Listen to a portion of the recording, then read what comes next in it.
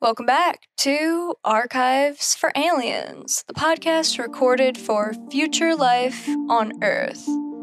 Planet Earth. Consciousness. Creativity. The nature of reality. You've got the deal by now. Anyway, today I'm talking with Nate Rifkin, who has published a book on an ancient form of meditation from the Taoist tradition. I think you're really going to love what we're about to share here. Nate used to be suicidal and drank alcohol every single morning to get through the day. He dropped out of college, went broke, bankrupt, and even worked on the street corner, waving around a sign to afford rent and food. But now he's managed to turn his life around, find love, and now has an incredible life that he's written about in this beautiful book. This kind of meditation was the driving force behind his transformation, and he wants to share his story with us today.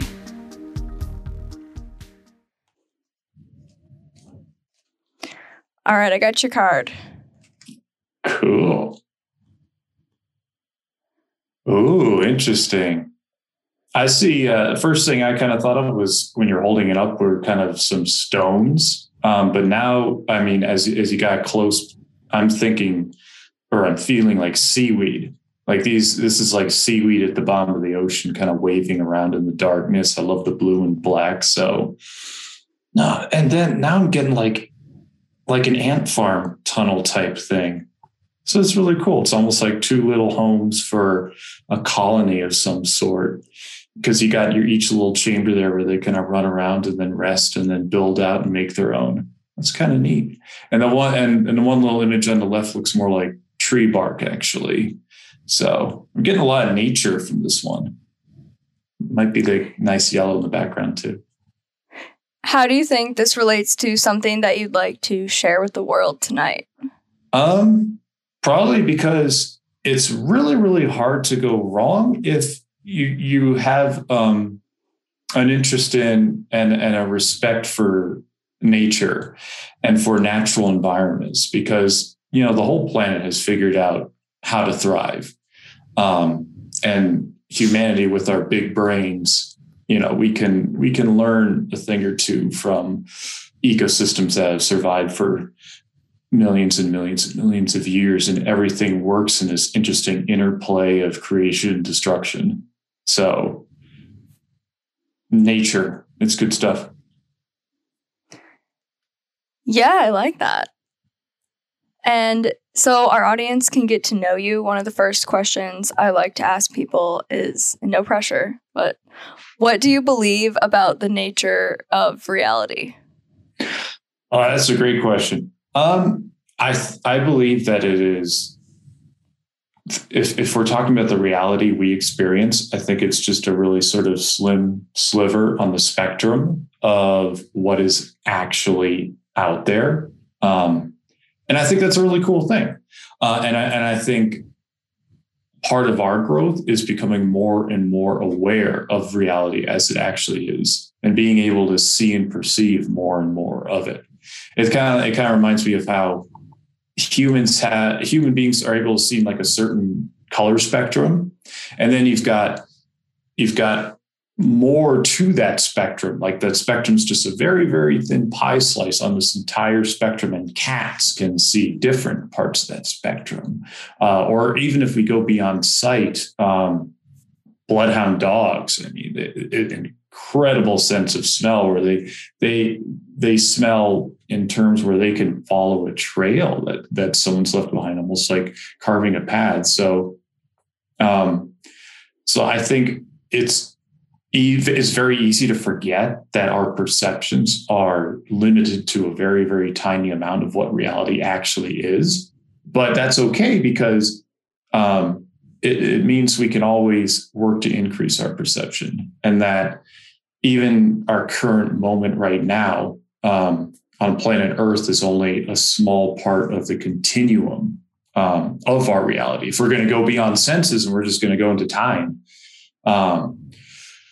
actually, and it's a funny thing because time is kind of it's a concept we kind of created to wrap our minds around nothing but just a repeating present moment. But anyway, but the idea is just like, there's more to our birth and death. There's a beginning before that and an after that. And I think, I think that, and also that I think part of our existence here, and part of the reason we're talking right now, and that people are listening, is so that we can kind of dive deeper into the rich layers of that reality. So that's off the top of my head, anyway. Yeah, I like all of what you just said. I think it's especially interesting to recognize how little we sense, even just compared to other animals and bugs and creatures that we know of on the planet. It's like, well, that's just what's on this planet. That's just what we know of. So, yeah, that's right. And it's kind of cool because also we can see stuff that some of them can't. Humans have pretty good eyesight. He also reminded me of a friend of mine who he is blind in one eye, and he's had a lot of eye problems. So at one time in his life, he was completely blind. And he told me, he was like, Nate, you would not believe how quickly my other senses strengthened. And then how quickly they kind of died back down when he got one of his eyesight back. So it's so interesting how malleable it is. Yeah, that's really interesting. I've definitely heard that from other people too. I have a couple of friends that are visually impaired, and oh, cool. One of them can tell like the height of a building or something like that. Okay, that's cool. Just by, I guess, knowing how much it moves. Okay, I'm totally like kind of making that up, but it's a crazy thing. Something like that. I wonder. Maybe like the Echo or something. That's neat. Yeah. Yeah. So all these things definitely do pop up. Oh, I wonder. And after reading your book, it definitely sounds like over the course of your lifetime, your senses have expanded and your perception has expanded about like how the world works. And I know you've been on a crazy journey. Yeah. So do you want to give a little summary? Sure. Yeah. I mean, the summary version is I was born to a family that my parents were just really not equipped to raise children. It was a very like emotionally shut down, loveless family. And I was a really angry kid as a result. And as I grew up, I got depressed because, when you get angry and it's not resolved, it can turn inward, and that can manifest as depression. So when I went to college, I kind of had ambitions to be a business owner or some sort of entrepreneur. And I liked working out and fitness. And that was like the only two things I had going for me. And I decided to drop out of college, and I dove into like the world of self-help. And like you said, I mean, I didn't get it at the time, but I was a very shut down person. My perceptions were shut down. I had very skewed biases about myself and how the world worked. And to give you an example, that could show up as like, I'm a loser, or nothing like works out for me, or other people have it lucky and I don't, or it can even show up in like very tricky sort of ways, like this will never work out, like blaming an outside circumstance.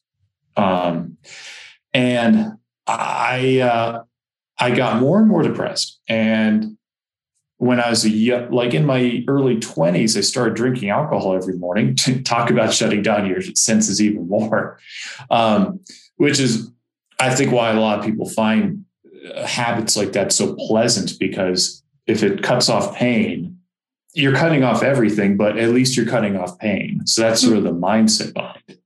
And this is while I was still like doing a lot of self-help stuff that is kind of still permeating our culture, like visualization or goal setting. And I really wasn't exploring the more spiritual side of life. I wasn't really cultivating my inner life. And it wasn't until I started learning meditation, specifically from the Taoist tradition, that I kind of stumbled into turning my life around, because I was not someone that if you approached and said, exploring the spiritual side of life will actually be able to help you out, I would have been like, it's not for me. I I want more practical benefits. So I had to almost be not tricked into it, but kind of like walk backwards into it. And that was in my mid-20s. So that was about 12, 15 years ago. And ever since then, I've been exploring deeper and deeper into the Taoist tradition, which ties right back into expanding your perceptions, because the more shut down your perceptions are, the more you're going to be stuck in like patterns of self-sabotage, and the more you're going to be unaware of the patterns and how to unravel them. And any spiritual walk is going to increase your perceptions, which can be a very painful experience, but ultimately it's a healthy one. Yeah. Do you think that the self-help industry is toxic in the sense that it's so surface level, at least a lot of it? It can be. You kind of remind me of a weird story, but I, as far as I know, it's a true story. It's about this sci-fi writer who attends he was actually speaking at a college lecture. And a student there was like trying to be snarky or whatever, and raises his hand and says, he says 90% of sci-fi is crud. And, the guy's a science fiction writer. So he gave actually, I think it's a great life lesson. He replied, 90% of everything is crud. So, I mean, what I got from that is that, well, in any given thing, like the self-help industry, there's going to be a ton of toxicity, but you could also say there's a ton of toxicity in spirituality, especially when, like, someone say, if you mix a lot of more like dogmatic religious aspects into it. And it's the same thing with anything involving like improving one's health. There could be a lot of toxicity and shame there, but there can also be a lot of benefit in ridding yourself of pain and disease. So, but anyway, that giant asterisk aside, I do think it is very toxic, because a lot of players in this industry, well, their priority is building as big a business out of it as they can. I don't have a problem with someone building a business, but when it gets in the way of what's truly going to help the consumer, that's when there's issues. Like that's when they start skewing their messaging to make it more attractive to as many people as possible.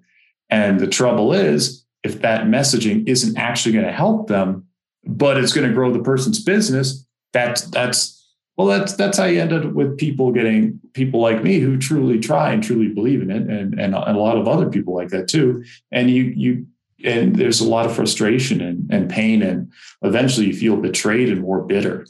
I think it's a huge problem, and well, it's hopefully one that over time, as we all grow, it gets resolved.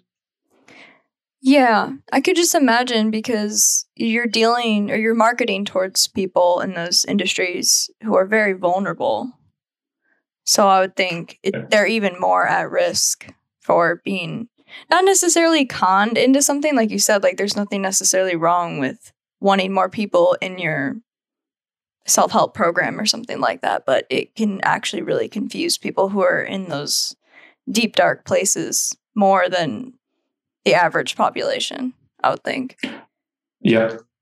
And I think that's kind of a manifestation of, it's unfortunate, but I think it's a fact of life here on Earth, where a person who has a certain kind of damage is going to draw to them the kind of perpetrator that dispenses that damage. I think that can happen. I certainly know it happened with me, with my parents. They're very emotionally like shut off people, very hostile people. So when it came to friends or potential romantic partner or date, I kept on running into hostility. I'm like, what is going on? So, and I think the same thing happens if someone has like a codependent parent. They might run into situations in their life where they're called upon to rescue someone. So It's tragic, but it is a fact of life where it's not very, it's almost like kind of unfair. It's like we're constantly hit with the very things that are catered to our weaknesses. The only thing that's fair about us is it gives us a really perfect opportunity to really overcome that damage. How do you think that people can start to do that? Or how did you start to do it? Well, the way I started to do it, and I think the way a lot of people could do it is that at first I focused on only the mental and the physical, because any kind of typical self-help, which is what I engaged in, was like, it's all about the mind. The mind is power over everything.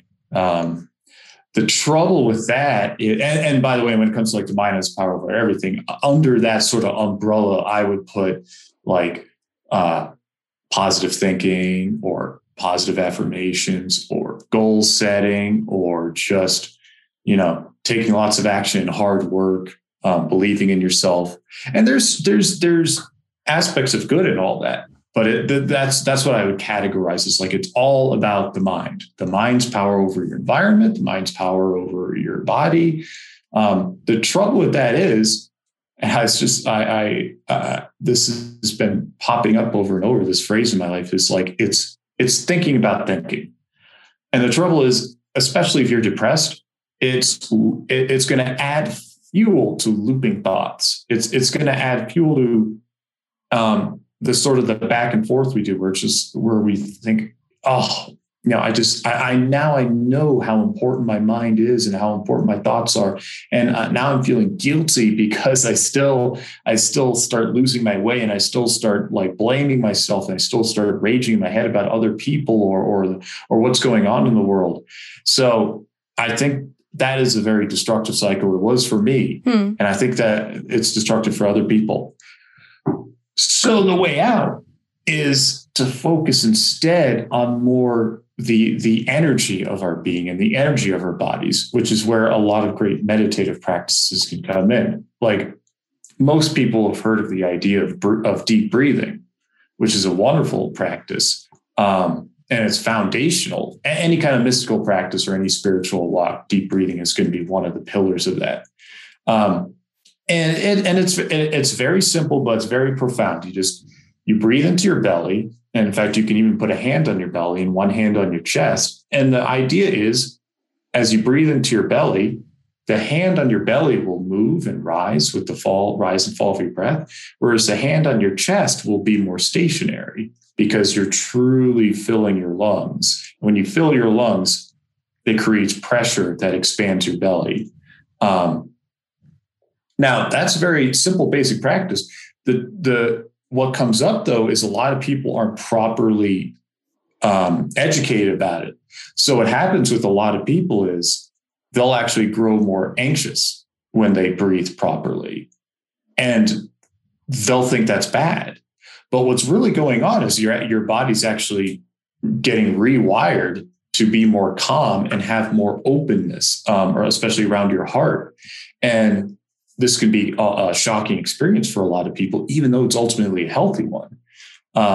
So a lot of people either give up or it adds to their feelings, or they're just like, this isn't working, or there's something wrong with me. When actually they're working a lot of stuff out, and emotions will start bubbling up, and old traumas that have been stored in the body, especially in your organs, will start coming up, and they're actually getting processed. But it could be a emotionally intense experience.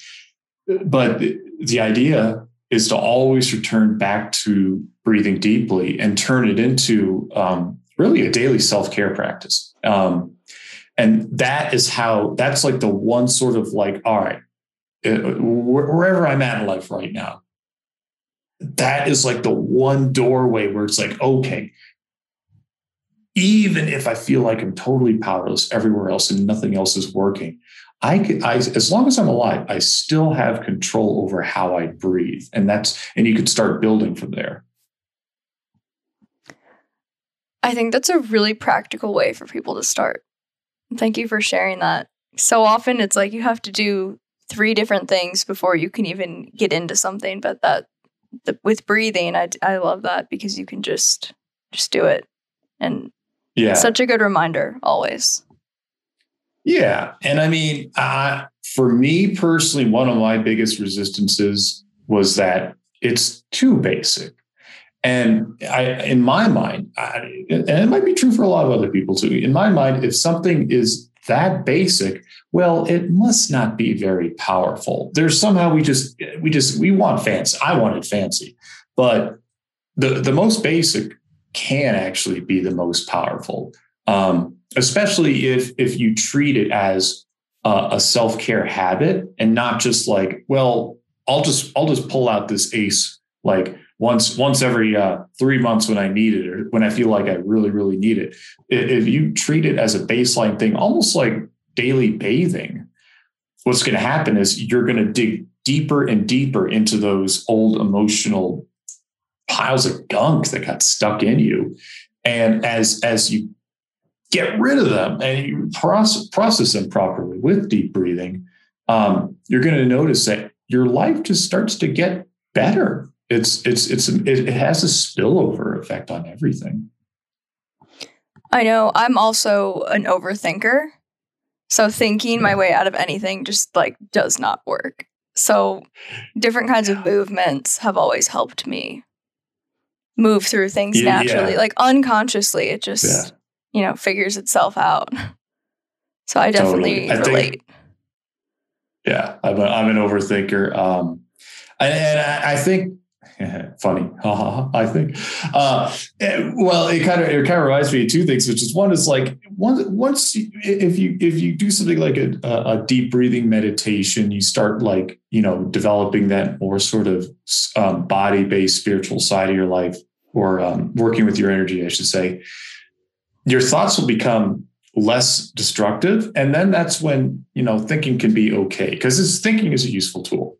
But yeah, when you're in that place where you're like looping on thoughts and you're like wrestling with your thoughts, it's almost like there's a fire raging and you're trying to figure out the proper way to douse it with gasoline. It's like, it's just not going to work. It's like, well, what if I go over here and I think it this way? It's like, it's just going to rage even more.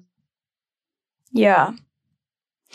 So something I'm really interested in is I know you've gone through a lot of hard times to be able to work through all of that and get to where you are now. Like some of the things I was reading in your book, like different job failures, financial problems, all of that. Yeah. Like what was one thing that kept you like holding on to life and hopeful?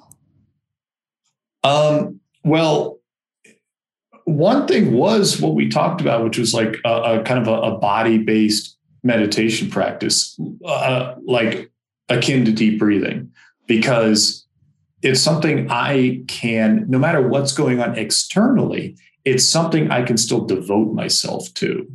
So that's kind of what kept me going. And since I already talked about that, if you don't mind, I could throw in one more. Sure. Which is whatever life stripped away from me. And I went through a lot where I went through a bankruptcy, and I had to basically start career-wise from the very bottom. I treated all of that as an opportunity to simplify and I was going to say downgrade my life. It was, you could see it as downgrading, but really it was simplifying. And I was prepared to simplify as much as it took so that I was no longer coming from a place of lack in terms of spending more than I was making, or overextending myself in terms of like, the projects I was trying to create. I remember one point I emailed my friend and asked if would it be okay if I like parked in front of his place and slept in my car if I lost my condo. He said no, by the way. So I was like, well, and he had he's married and had a young kid at that point. So I was like, all right, good point. But failing that, I mean, I always maintained my condo, I could, it was like, this is back in the day though. It was like $525 a month. I could always afford that. But failing that, I would have moved into a spare bedroom or sold my car or some combination, whatever it took to simplify even more, because I realized that, my life was kind of spiraling down because I hadn't built the proper foundations for it. And until I did, nothing could replace that. Like, there's no way I could rebuild my life until those foundations were set. So that was the other thing that helped me kind of get through it all and actually grow as a result was, hey, use it as an opportunity to simplify. Yeah, so kind of viewing it as like a learning experience. Yeah. And the best ones we have are often not fun, but they're the ones that reach us. So yeah, it could be a painful learning experience, but it's going to be one that reaches you for sure. Yeah, I found in all the people that I've talked to about anything like this, there's always something that people hold on to.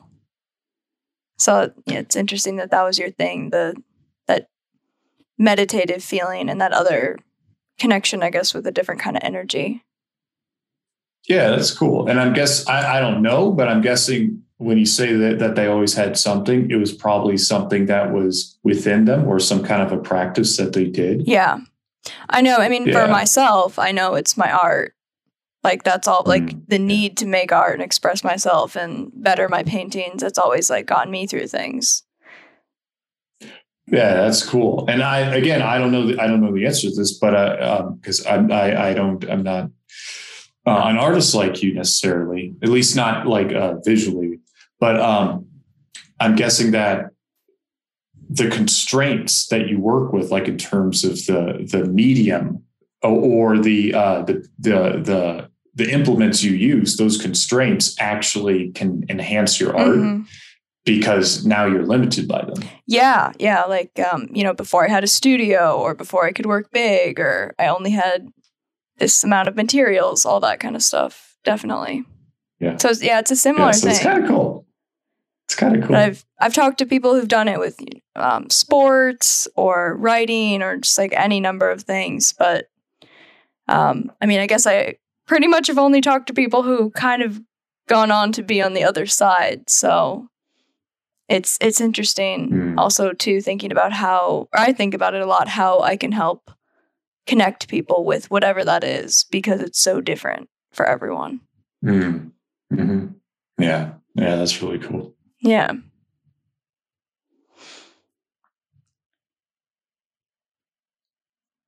And what else?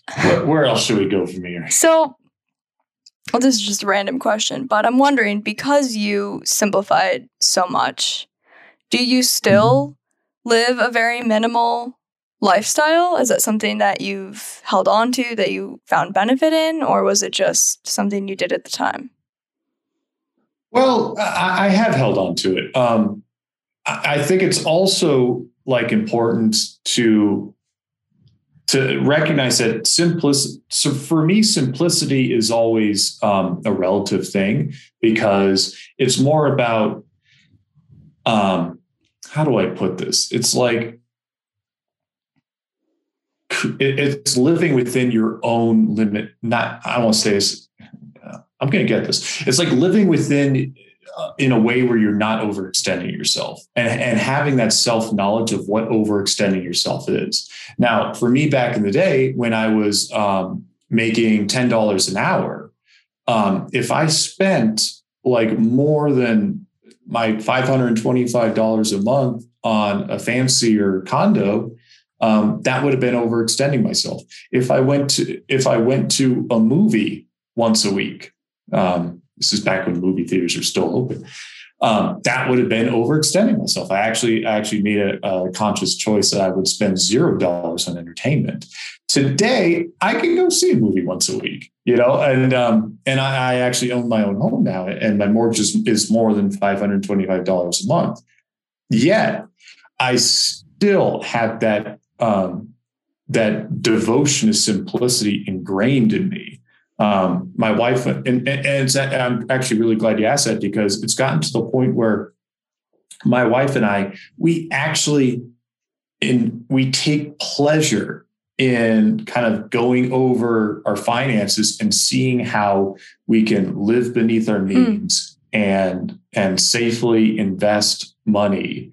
And we were laughing about it, just kind of joking with ourselves about it, because it's just like, we have fun. Like our big splurges would be like quality food, or she loves to cook, and I like to eat the food she cooks. So it's like, and the reason we're laughing is because these are not like extravagant things. It's like, we're just tickled by it, because she has a very similar background. She went through a lot of financial hardship. So I think part of the journey of going through our years and years of simplification was that we would come out the other end with a respect for it.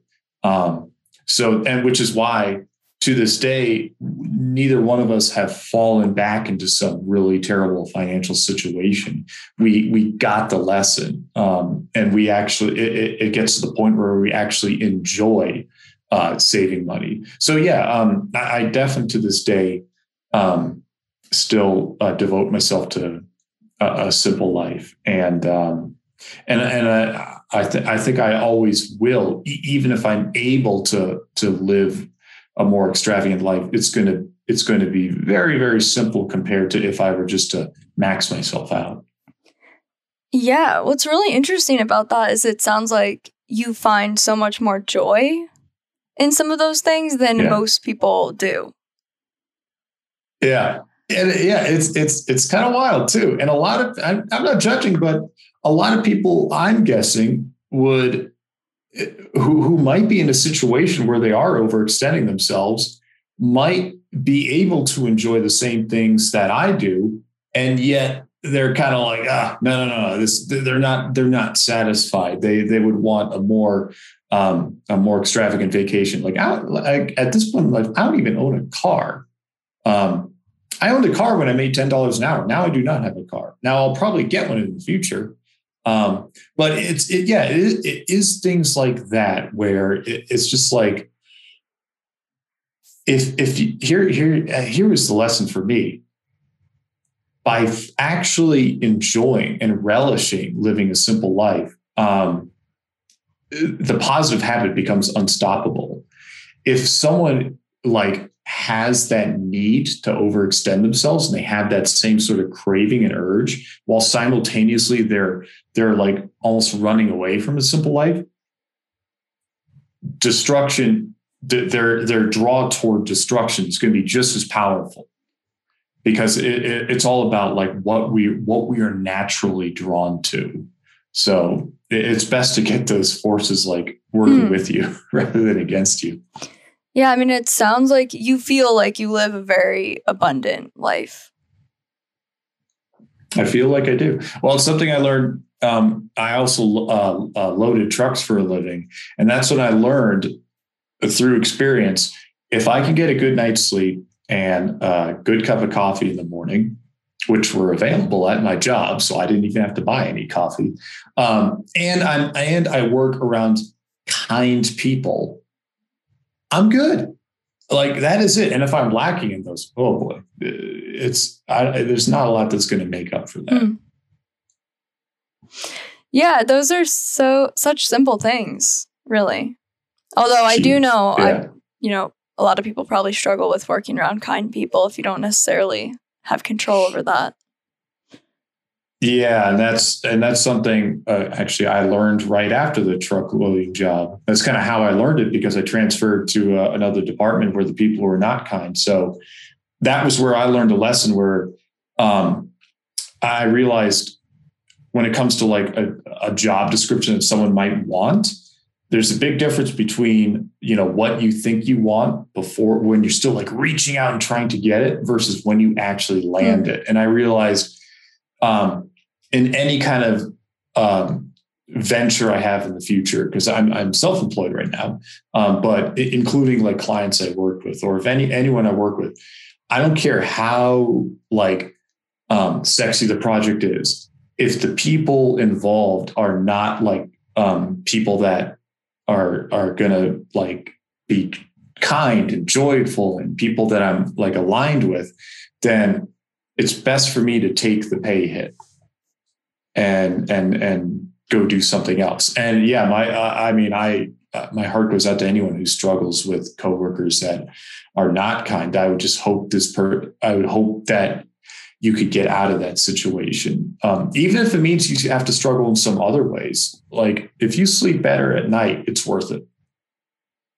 Yeah, I could imagine that's probably true. And I mean, I know so many people, struggle to have a good relationship with their finances. And it sounds like that's something that you've really tackled to the point that it's something that makes you happy to work on and to think about.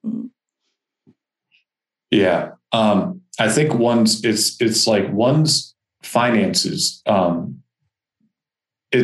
There's an old phrase I remember hearing many, many years ago. It was for business owners where the phrase was, your business is your guru. So to take that into the realm for anyone, your finances are your guru. And some people might not like me for this, but it's hopefully you'll hear the message and get something out of it. The idea is that if you have like a spiritual walk and you have like practices you do, or you just feel drawn to explore the spiritual side of your life, you can look at your finances as a guru that's teaching you about yourself. Because if you're trying to be a more spiritually evolved person, but you're growing deeper and deeper into debt, you can look at that. And this is like over time. It's not about like if you have a sudden shock or a medical emergency or something like that. I just mean like the daily way you live over years and years. If you're growing deeper into debt, that's like a teacher for you. And it's exposing something for you to work on. Not in a guilt trip kind of way, but it's just like, oh, okay. This is an area where I can devote more attention, where I can, like we were talking about earlier, open my perceptions. I mean, when I was in my downward spiral, I would get credit card bills in the mail and I would put them on the floor and I would, look, magically other mail would go on top of them. Talk about me having shut down perceptions. I mean, I had a mental block as thick as a bank vault. And it was disastrous for me. It was terrible. So nowadays, and not just nowadays, but what got me to climb out of it was increasing my awareness of how, just like with a spiritual walk, how something as simple as deep breathing can help align your energy, balance your energy. Well, your finances are another form of energy. And if you take the care to map out, all right, what are my basic needs? How can I cover those and do so in a way where I still have a little bit left over that I can save? And as a result of saving, I can look at that and be like, hey, I'm growing wealthier. Now, it may only be a few dollars, but that is more wealth. Because I could have a stack of law of attraction books today if I actually kept them, but the most powerful thing that ever worked for me up until this point in my life was, if I want to attract something, I actually have to start building it myself. So saving a few dollars a week or $30 a week was my way of saying, no, I really am building wealth. And that's what helped smooth out my career and make it easier to actually build better finances and a better career. So yeah, I mean, I think a major problem with people who are really, they're definitely dedicated to the spiritual side of their life or their emotional side of their life. They create separation with their finances when it would be probably healthier to look at it as an integrated whole, because there's no separation. I mean, everything is related to everything. Everything affects everything. That's how nature works on this planet. Yeah, I think it's really interesting how you chose to focus on saving as a form of building wealth. Because sometimes when I hear people talk about saving, it can kind of come across in a negative way, like saving, like as in holding on to something, as in like gaining things that you don't need out of fear or something for the future. But I think the way that you put it, it makes a lot of sense. That it's kind of like a reframe or something. I mean, like that. Yeah, I think it's like the mindset you have can either bless what you're doing or it can pollute what you're doing.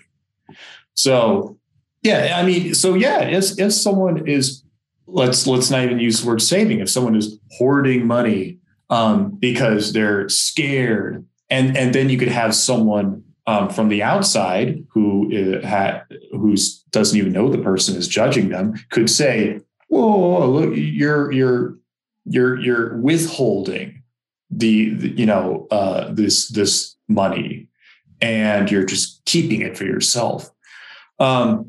And yet, both those things are a result of attitude, and it's not the action. It's just how the picture we paint about the action. I mean, if you look at nature, in any ecosystem, like plants will thrive by consuming resources. And part of those resources will go towards building themselves up, and as a result, they will throw off other resources. Like if you or I we're standing in a forest, I don't think a single tree is going to complain that we're hoarding all the oxygen, because as a result, we are going to give those trees the carbon dioxide that they need. And probably someone who's a botanist or someone would be like, Nate, that you're oversimplifying or something like that. But you get the idea. Yeah. It's all about the story, I guess, that you're telling yourself and that you're telling other people about it, even more than what is actually literally going on there. And I know a good friend of mine. He is he's a professional investor, and his mindset is, look, the better I invest for the next many years or decades, the more I'm going to be able to give back eventually. Now one can debate about that and say, well, perhaps the less you are able to give at this present moment could be more valuable in certain circumstances rather than more later. But the point is that there's kind of an understanding that it's not necessarily a selfish act. What you're doing can eventually help everyone thrive. It's all about your purpose. It's not, like you said, it's not the action itself. There's a story behind it. So when I started saving, it was coming from a place of like, I need to build up my own battery first. I mean, I was just on a Southwest flight the other day, so I heard the old spiel about put your mask on first. So yeah, it's true in a lot of things in life.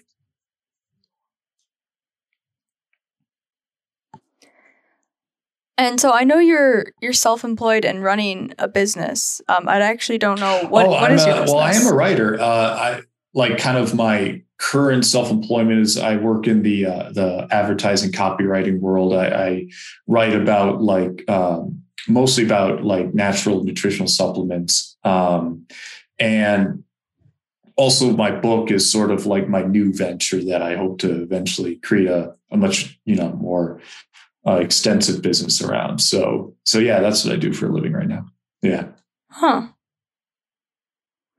Okay. Oh, I had no idea. I was starting to wonder, like, do you help other people build businesses? You certainly have a very solid understanding, it seems like, of going from nothing to something in like a very reasonable way, which is what I recognize. Well, I like to nerd out on it. That's for sure. Yeah. Maybe I should be doing that. I don't know. I mean, if I feel called to, but I just geek out on this stuff because I mean, I've had a interest in this sort of thing for many, many years. So that's you're definitely picking up on that. Yeah. Where do you think you want to take things with this book? went through my own personal hell because I didn't know what I eventually wrote about in the book, which is the idea of working on the energy in your body and how doing practices from the Taoist spiritual tradition could really help your entire life. So where I want to take this book is introducing it to people who might be in the same position. Because I think there's a lot of people out there who, one, they're kind of stuck in the world of trying to improve themselves by working on their mind, and they might be frustrated with that. Or there might be people who want to explore the more spiritual side of life, but it's kind of like there's so much out there. Where do you begin? What do you do? So that's why I kind of wrote my book in a way where it's like, all right, here's where I was at. Here's what I learned as I went through this, and this. So it's kind of like, if you're like starting from scratch, this could be the book that gets you going. So, I mean, I just, for the next however many years or decades, I want to talk about that and get people started. And you know, on the practical side of that is there's a lot more cool teachings where it came from. So anyone who likes the book, I want to start doing, you know, like in-person training and stuff like that. That's if I could wave my magic wand to be doing that, you know, 10 years from now, I'll be a happy dude. That's really cool. Yeah, so kind of just like passing that along. Yeah, exactly. It's very little known, so I kind of realized I'm in a good position to make it more well known. So maybe that's what I'm here for. Yeah. Well, especially because of your writing. How did you learn to write? Did you just start writing? I mean, I remember. I forget who originally said it, or maybe multiple people did. But I mean, the idea is that talent, if you have a talent for something, it's kind of something where you do it and other people are like, wow, you're pretty good. And your reaction is to be kind of confused. Because it's like, well, yeah, I'm just doing such and such. And then someone has to tell you, no, that's actually rather unique. Like that to me was always a neat definition of a talent. Like you with your art. People probably go, wow, that's amazing. You're just like, I just really love art. Well, a lot of people love art, but they can't create canvases like you do. So I think from just an early age, I just liked writing and I was just kind of into it. And I just kept doing it. And then along the way, I was very fortunate that enough people were just like, not bad. Yes, that's pretty good. You're a good writer. Because, you know, a lot of people, it's really tragic that at a very early age, someone might tell them you're no good and it squashes their yearning to actually do it. Yeah, I hear about that, unfortunately, a lot with creative things. And like, thankfully, I didn't go to art school, so I didn't get squashed. Right. Yeah.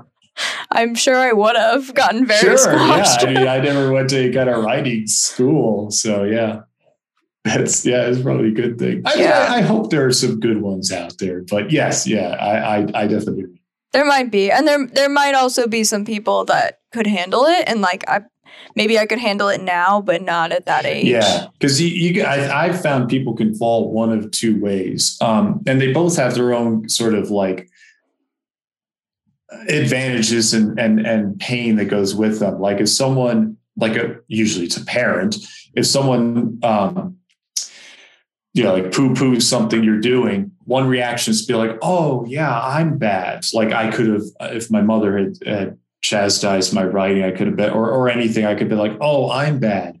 Or and this is actually more my reaction, if she chastised me about something, to react to be like, oh, you are bad. Each has its own advantages and disadvantages. Cause like in the former, it's like, oh, I'm bad. There's still sort of a quasi-healthy relationship maintained. So that person could go on and develop more healthy relationships, but they might have their own self-esteem issues. With me, I was at least able to see my own value, but it affected my relationships because I was very closed off to other people because I had the pattern of, no, you're bad. So that kind of kept unconsciously looping with everyone. So I think that's true with a lot of creative people. Like they might be able to withstand criticism at a young age, but it's still going to impact them somehow in some other way. Who knows? Maybe that's why a lot of creative people might have some pretty chaotic personal lives. Could be. Yeah. I think the whole thing it doesn't quite align well with our society. There's still some stuff to be worked out there.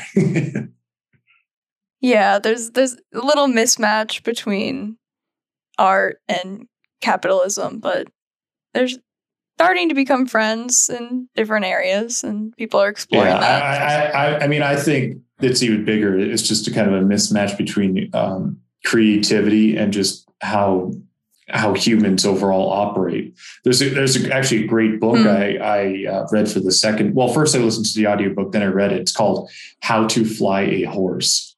And it's a cool book. Yeah. And I read a lot of books that are good, but this one was one where I'm like, no, this is actually a really good book. And it's all about how humans create. And it's not only that, but the history of creation and how it gets squashed. So it's amazing. We've managed to stay around as a species, but we're working it out. Yeah.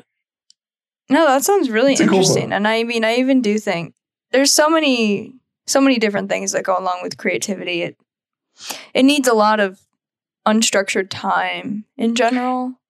And something that's happened over the last 100 years is like our time has gotten even more like by the hour, by the minute. Yeah.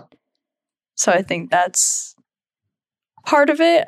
I'm not sure. I guess that came from the Industrial Revolution. And electricity. So we're able to kind of choose when we have daylight, and stuff like that. Yeah. Yeah, for sure. And now I think that the next sort of layer on top of that is digital distraction. So it's sort of this new thing that's just like, we're not kind of designed to be able to withstand it. So we kind of have to, and I think both come down to like, we have to navigate more choice. We could choose to have a lot of interaction input from, say, the internet. We can choose when we want our lights on and our machines working. So now it's almost like we have to be more mature about, just because we can have something, going back to simplification, how do we properly use it, for a more creative, prosperous life? Yeah, that's so true. Someone was telling me the other day that they thought like one of the most important things for the future is going to be deciding what we don't do. Oh, that's cool. Like for the first time, we have to, instead of figuring out what we should do, it's what we should not do. Yeah, that's really cool. Yeah, I definitely agree with that. It's like having an abundance of calories because we're very efficient at creating food. So now it's what food do we not, choose to add to our lives? Yeah, I totally agree with that. Yeah. Totally. It's like attention calories. Should be a word for that. Yeah. I'll have to think of a word for that. Well, thank you so much for sharing all of this wisdom. Oh, thank you for having me. This has been really cool. I loved your input and questions. So I just hope, anyone who hears this that there's going to be a positive impact as a result. Yeah. Do you have any tips for people who might be like currently struggling with their finances in a serious, significant way, and they're looking for something that they can either do or some kernel of hope?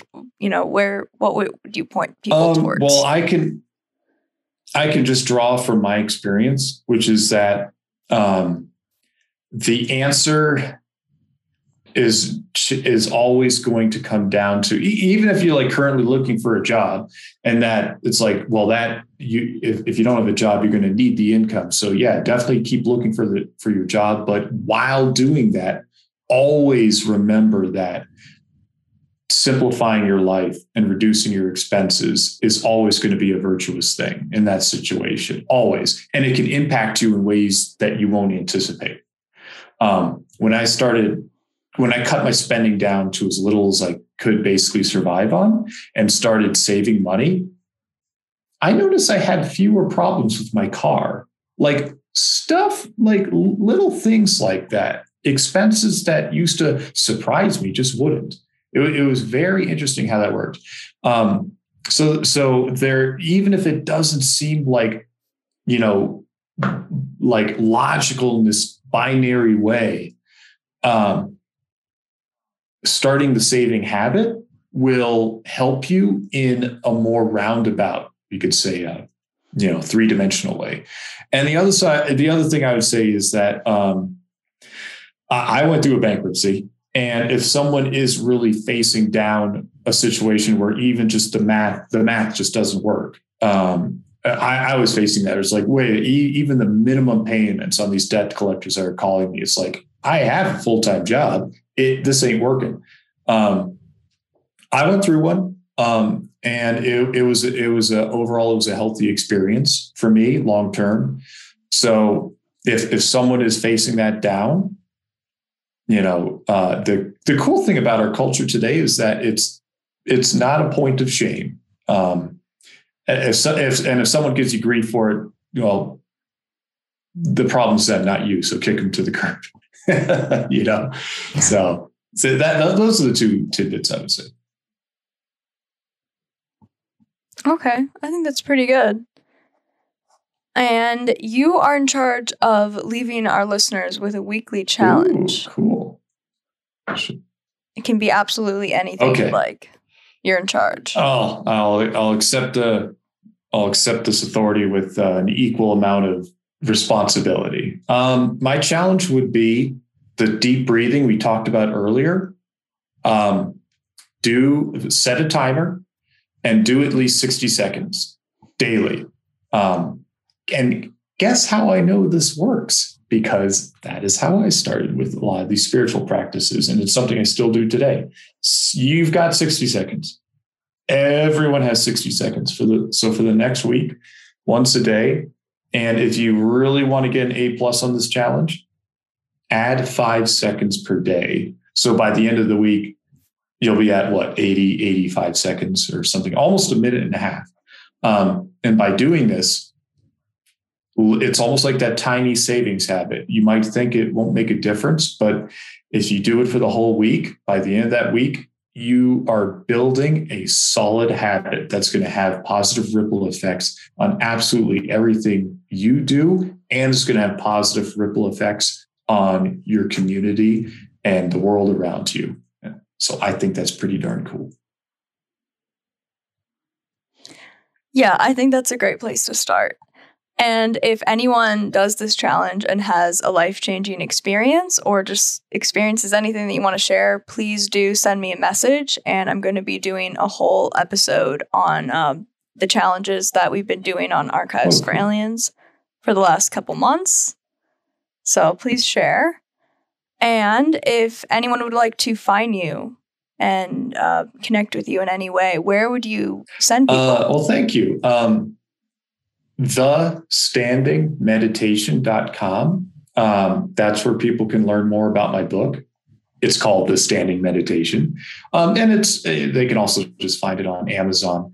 But that is something that I put over 3 years of writing into, and it's based on 12 years of going through my own personal hell and climbing out of it. And if I could, hand the book to my younger self, I would. But the next best thing is to have it available for people who get something out of it. So thestandingmeditation.com.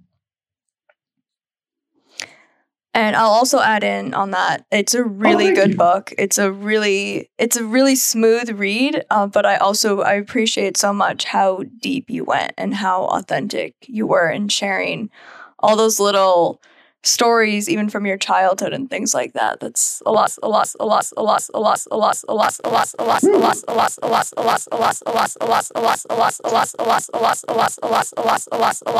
There you go. Get back into recording. Okay. Every time. I'm telling you, sometimes the spirit happens. That could be a thing. I mean, I have some teachers. It's like when it gets intense and you're talking about spiritual stuff, sometimes things go haywire. Yeah. I had someone on a couple weeks ago who we having all types of technology things, and she said that every time she walks into a room, causes a technology flare up. And I was like, okay, you warned me about this, but all right, we're seeing it.